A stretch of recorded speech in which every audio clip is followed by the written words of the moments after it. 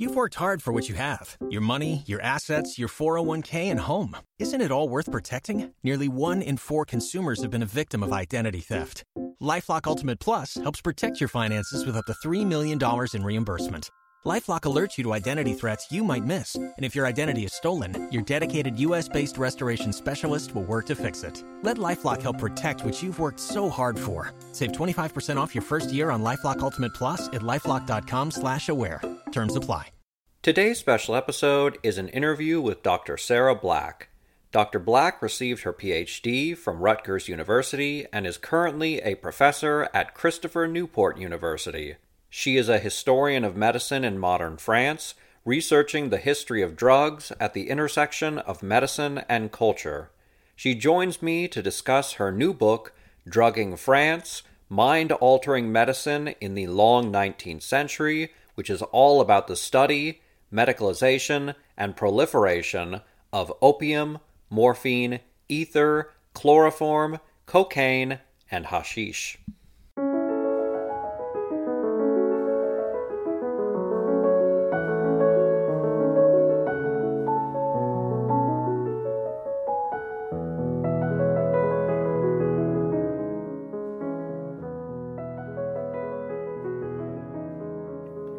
Thank you so much for being on the program, Dr. Black.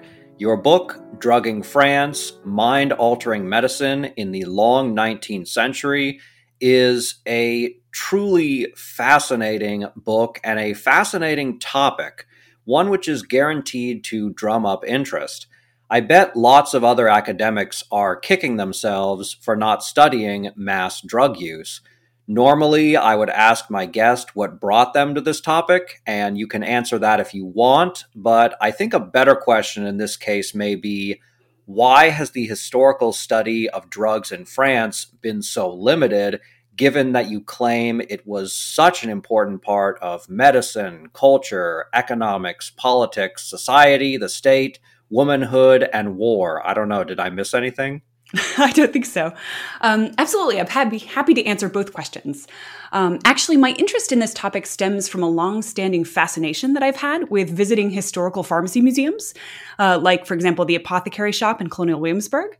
And so in a visit there many years ago, I was so fascinated with seeing the rows and rows of jars containing all sorts of bizarre medicines and thinking about how different life would have been for the people who didn't have access to our modern medicine. You know, what would that have looked like in terms of their everyday experience? Now, in terms of French drug history, it's faced similar challenges to the history of drugs more broadly. Our perspectives on drugs from the 20th century, the war on drugs, etc., has shaped how historians have approached drugs in the past and the kinds of questions that they ask. So historians have tended to focus on issues of addiction and deviance, basically asking, how did drugs like opium and cocaine come to be demonized as dangerous drugs of abuse to be regulated by the state? Now, while addiction and deviance are certainly part of the story, my book asks what I believe to be, at least for me, a far more interesting question, which is, how did these drugs become such commonplace commodities in the first place before they were demonized and regulated? So I'm particularly interested in the medical history of these drugs. Rather than starting with addiction or pleasure-seeking, my book, Drugging France, begins by tracing the normalization of these pain-relieving, mind-altering drugs in the medical marketplace and then within French society as a whole.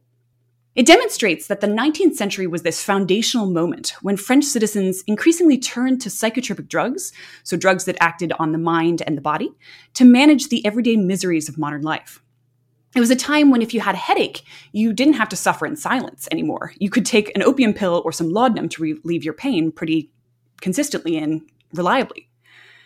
So this gave French citizens newfound control over pain, which changed their expectations about medicine and transformed their experience of everyday life. That is a truly remarkable topic. I can't stress how much you must make other historians jealous because you picked up on this. Speaking of famous apothecaries, and I personally like to visit such oddities as this, have you been to the one in New Orleans, the historic apothecary? I unfortunately haven't. I was last in New Orleans when I was about 5 years old, so my interest post-dated that trip, but I'm very much, it's on my list for when I go to New Orleans. Well, Oh, I was going to say, while you're there, be sure to visit the Napoleon House. Otherwise, it was previously known as the Giraud House because I believe a distant relative of mine, who was the mayor of New Orleans, tried to secrete Napoleon off of St. Helena and bring him to New Orleans. So I don't know if he's a relative of mine. I like to think every cool, famous Giraud is. I like to think that I'm somehow related to French football captain Olivier Giraud, but let's not get too off topic. Let's get back to drugs. The drugs you primarily deal with are opium, morphine, ether, chloroform, cocaine, and hashish. Can you tell us about each drug as they existed in 19th century France? Of course. So opium is one of the world's oldest pain remedies. It was cultivated in Mesopotamia as early as, I think, 3600 BCE. And it's a narcotic drug, which was the basis of countless different 19th century pharmaceutical remedies. So from pills and powders to laudanum and opium extracts. So it treated pain, it treated insomnia, various other mental conditions as well. Morphine is an alkaloid derivative of opium, so they're related. So it's a highly concentrated and highly potent form of the drug, which was typically injected under the skin for swift and effective pain relief. And it became really widely popular in the second half of the 19th century. Cocaine is another alkaloid, like morphine, but it's a derivative of the South American coca plant, and it was used as a local anesthetic in surgery and gynecology, among many other things. Ether and chloroform are both anesthetic gases, which revolutionized surgery in France and across the world. So for the first time, these gases allowed surgeons to make their patients unconscious before they cut into them, which the patients very much appreciated. And hashish is a North African cannabis paste, and it became popular in France in the 1840s after the colonization of Algeria. Now, all of these drugs were used to some extent in medicine, some more than others, but individual consumers used them not only to relieve pain, but also to enhance pleasure and alter consciousness. So they were remarkably flexible and malleable commodities. Why and how did these drugs become such a widespread part of society in 19th century France? Well, each drug has a somewhat unique trajectory, but I argue that overall it was the development of new therapeutic knowledge about these drugs and the industrialization of pharmaceutical production. So in order to prescribe these mind-altering drugs to their patients, doctors had to understand them to figure out what their effects were over the mind and the body. And to do this, they frequently experimented on themselves, on their own bodies. So for example, in 1847, when the French Academy of Sciences heard that ether might be able to eliminate pain and consciousness during surgery, doctors got together all over Paris and took turns inhaling ether and stabbing each other with scalpels to see if it hurt or not. So this was really fascinating and bizarre research, an interesting mixture of individual curiosity and scientific discovery. Because of course, this kind of experiment was really amusing for the doctors involved. It was interesting to see how your mind changed under the influence of these drugs. But this self-experimentation also gave doctors a really unique understanding of the effects of these drugs over the human mind. And it enabled them, in a time when they didn't understand all of the effects of these drugs, to figure out really important information, like, for example, what a safe dose of particular drugs might be. So the research was important and also in some cases very dangerous because you could very easily asphyxiate yourself if you inhaled too much ether and not enough oxygen. Now, the other part of this story is the industrialization of pharmaceutical production. With new mechanized production techniques in hydraulic factories, the French pharmaceutical industry was able to produce increasingly standardized and reliable remedies. The isolation of alkaloids like morphine and cocaine offered more concentrated and localized pain relief. And using them as the base ingredients in other pharmaceutical remedies meant that each dose you took would contain a standard amount of the alkaloid. So it would be similarly potent in each dose. So instead of having a pharmacist mix up laudanum or opium pills himself using opium of varying, sometimes dubious quality and potency, so you'd have drugs of very different potencies, he could purchase these items wholesale from pharmaceutical manufacturers along with many other products as well. So industrialization enabled pharmacists to produce more standardized, reliable remedies, and it enabled them to offer their clients a much wider variety of commodities than ever before. A major theme of the book is how state-licensed medical professionals use drugs to establish their authority over the medical profession, away from religious healers, folk healers, and lay healers. Tell us about the use of drugs as a form of power. Doctors use drugs as tools to legitimize themselves as professionals in the eyes of their patients. They enthusiastically and frequently prescribed opiate-based remedies, and particularly morphine, because it had such a dramatic impact on their patients' pain. And patients would be more inclined to seek their help again in the future if they had experienced effective pain relief. So doctors tried to position themselves as the gatekeepers of these powerful drugs in order to improve their reputations in the eyes of their patients. Now, theoretically, in France, only doctors could prescribe drugs like opium because they had a legal monopoly over medical prescriptions. However, in practice, they had to contend with a wide variety of other unofficial healers, from folk healers in rural areas to nuns and religious healers, who provided remedies to patients who might not be able to afford or access doctors' services. And of course, the long-standing traditions of self-medication and family medicine meant that in practice, patients themselves often sought out these drugs on their own. For example, in my research, I came across popular pharmacy manuals, which would contain instructions for individuals and descriptions of which remedies were useful for treating particular conditions. So this enabled them to kind of bypass the doctor altogether. And they also included instructions for preparing basic opium remedies like poppy head tea yourself at home. So while morphine and other drugs enhance the reputation of doctors in the eyes of their patients, because they believed them to be more competent and capable of treating their pain, the actual consumption of these drugs overflowed the boundaries of medical supervision. And even in cases where doctors prescribed drugs like morphine to patients, they didn't always act as they expected them to. So doctors didn't really understand that morphine addiction was a problem. They didn't understand morphine addiction as a kind of illness until the late 1870s, early 1880s. And by that point, they had become kind of very used to prescribing this drug for several decades, right? They prescribed it enthusiastically, inadvertently spreading addiction in the process. So morphine offered the kind of swift and effective pain relief that kept patients coming back for more, but it also undermined doctors' authority because it exposed their role in spreading addiction and their relative inability to treat addiction once it was established. Today's episode is brought to you by Factor. Factor's delicious, ready-to-eat meals make eating better every day easy. With over 35 different options a week to choose from, including keto, calorie smart, vegan, and veggie, and more, there's always something new and delicious to enjoy. With over 55 nutrition-packed add-ons, Factor is your go-to for all your dietary needs. Cheaper than takeout, healthy, and easy to prepare, Factor provides all the restaurant-quality meals, snacks, smoothies, whatever you need, they've got it. And with food ready to heat and eat, you won't have to deal with the regular kitchen mess.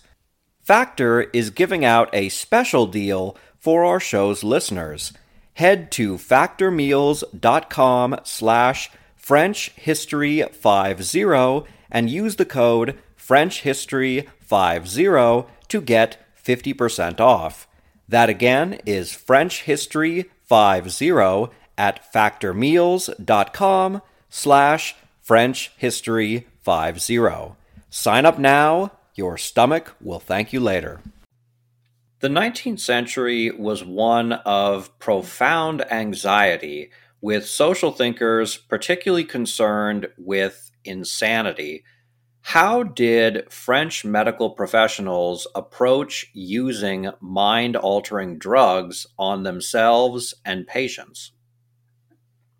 Many of the drug researchers I look at in this book worked at one of the large asylums in Paris, Salpêtrière and Bicêtre. And they were fascinated with exploring the effects of these drugs on the mind to figure out whether they could be used to treat mental illness. Of course, self-experimentation was one of the most straightforward ways of determining how drugs like opium or hashish affected the mind. So doctors like Jacques-Joseph Moreau de Tours consumed hashish themselves very frequently with friends, with colleagues, at home, anywhere, and described the bizarre hallucinations they experienced under its influence. Moreau theorized that any drug that could produce a temporary state of insanity in a sane person might in turn produce sanity in a madman. So in addition to extensive self-experimentation, he also conducted a lot of clinical experimentation on his mental patients.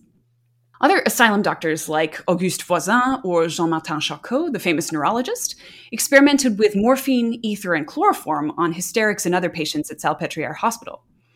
And this research had quite mixed results, like Moreau's Hashish research. So high doses of morphine seemed to help some patients, but not others. And the patients that consumed these high doses quickly became addicted to morphine. So much so that one intern claimed a veritable revolution would break out on the asylum wards if they withheld morphine from their patients. So doctors tried to take precautions to ensure that their experiments didn't harm themselves or their patients. But in the case of morphine, at least, they tended to accidentally cause this widespread addiction. Another major anxiety that France faced in the 19th century were fears of degeneration. Many social thinkers worried about the country's low birth rates. Meanwhile, heavy drug use was often associated with both sex and impotency. How did drugs and sex come together in an age before rock and roll? So, sex and drugs became associated with one another very strongly in the popular imagination. Opium in particular had long had a reputation as an aphrodisiac, so much so that prostitutes and mistresses supposedly used it to enhance their clients' or their lovers' pleasure. And later on, cocaine gained a similar reputation at the turn of the 20th century. Medical researchers were curious about this aphrodisiac power. And in fact, one medical student I encountered in my research actually engaged in self-experimentation with opium to test its influence on his sexual performance. So needless to say, that was a very interesting medical thesis. Interestingly, researchers found that while opium might enhance desire in the short term, with prolonged use, it tended to undermine the body's sexual physiology, causing impotence and disrupting menstruation in cases of more severe addiction. So this really created a difficult situation at a time of heightened concerns about degeneration and depopulation. A large population was viewed as a measure of national strength, but birth rates were declining, and social reformers were concerned about France's status compared to Germany, particularly after their humiliating loss in the Franco-Prussian War of 1870. Drug use, and particularly morphine addiction, was considered to harm both the quality and the quantity of the population. It was considered to be a degenerate vice that was associated with pleasure-seeking and immorality, but it also had very real reproductive consequences, as it could impact menstruation, inhibit sexual function, and divert sexual energies away from reproduction. So while its aphrodisiac reputation might lead to more sex, it was not the right kind of reproductive sex that was going to help the nation. This was quite paradoxical, too, because, of course, the very substance associated with sexual pleasure and desire in the popular imagination actually crippled the reproductive capacity of drug addicts over time, and in so doing threatened the demographic future of France. Perhaps the most important use of many of these drugs was for pain relief. You draw an interesting comparison when you note that two of the most important uses for drugs were for women delivering babies and for male soldiers suffering injuries on the battlefield. Explain the variance in drug applications and attitudes for these vastly different medical conditions. Of course. So, anesthetics revolutionized surgery, as I mentioned earlier, in France and across the world in 1847. Almost overnight, surgery was transformed from an agonizing ordeal requiring speed and brutality into a much calmer, more precise procedure. Patients could now experience surgery unconscious and blissfully unaware of any pain.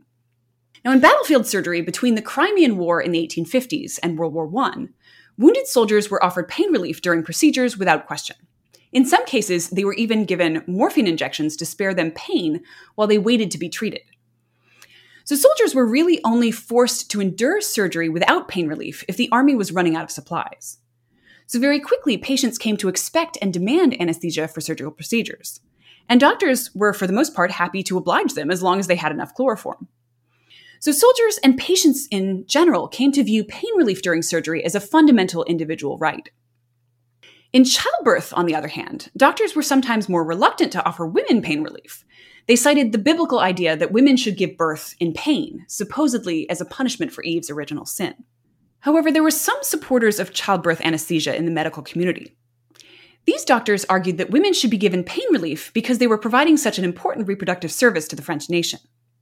This argument had particular resonance given contemporary concerns about low birth rates and depopulation. And of course, there were laboring mothers who began to advocate for their own pain relief as well. One woman I came across in the archives refused to push until her doctor had given her a sufficient dose of chloroform. So traditionally, both soldiering and childbirth involved a considerable degree of pain.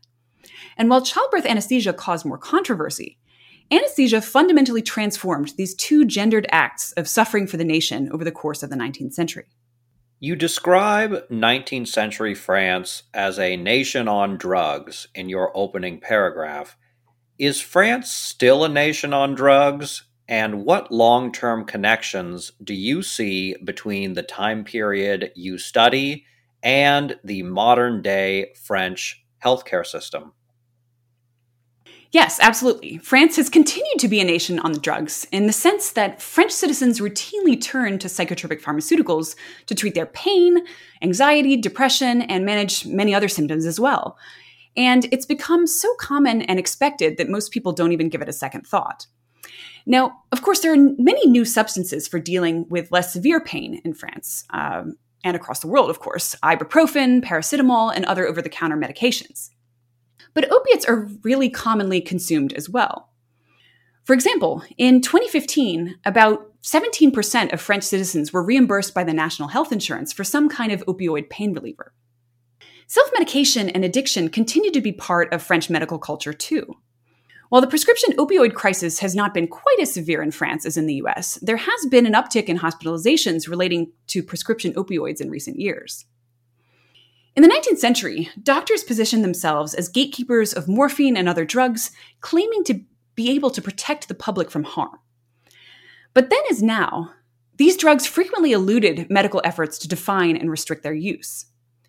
So, while the democratization of pain relief in the 19th century fundamentally transformed French citizens' experiences of everyday life, it also created new challenges that French society is still working to overcome.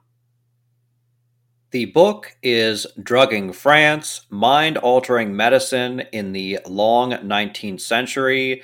It is one of the most entertaining and truly engaging books that I have read for this podcast. I did not expect to be reading about doctors watching each other tripping out, but that was something that I needed in my life. So thank you very much for your work and for being on the show, Dr. Black.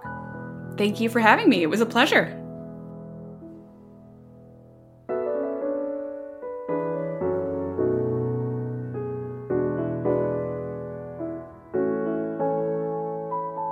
As always, donations keep the podcast going, so if you would like to make a one-time donation or become a patron, please consider doing so. Thank you very much for your continued support. Join us today during the Jeep Celebration event. Right now, get 20% below MSRP for an average of $15,178 under MSRP on the purchase of a 2023 Jeep Grand Cherokee Overland 4xe or Summit 4xe. Not compatible with lease offers or with any other consumer incentive offers. $15,178 average based on 20% below average MSRP from all 2023 Grand Cherokee Overland 4xe and Summit 4xe models in dealer stock. Residency restrictions apply. Take retail delivery from dealer stock by 4/1. Jeep is a registered trademark.